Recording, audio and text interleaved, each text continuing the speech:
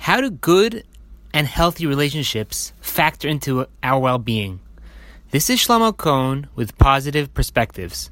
2 minutes to a happier life. Last time we learned practical tips on how to gain levels of bitachon.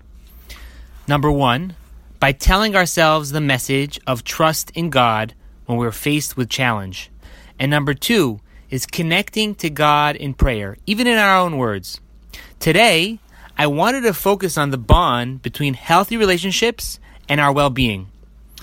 The Harvard study of adult development is one of the world's longest-running studies of adult life. Starting in 1938, Harvard University started to study about 700 men of different backgrounds and have followed them throughout their lives.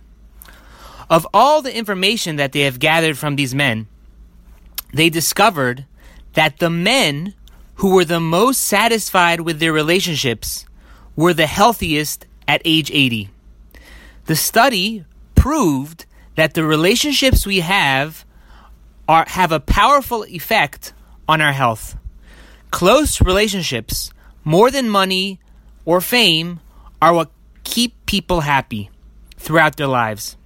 And it is those ties, those bonds, that help people overcome the physical and emotional pitfalls that we face throughout life.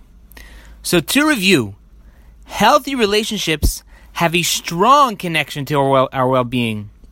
So let's all try to improve our relationships with our spouse, with our family, with our friends, with our community, and we will surely be happier people. Today's Positive Perspectives is dedicated for the quick recovery of Charlie Trachtenberg. Everyone, have a great day.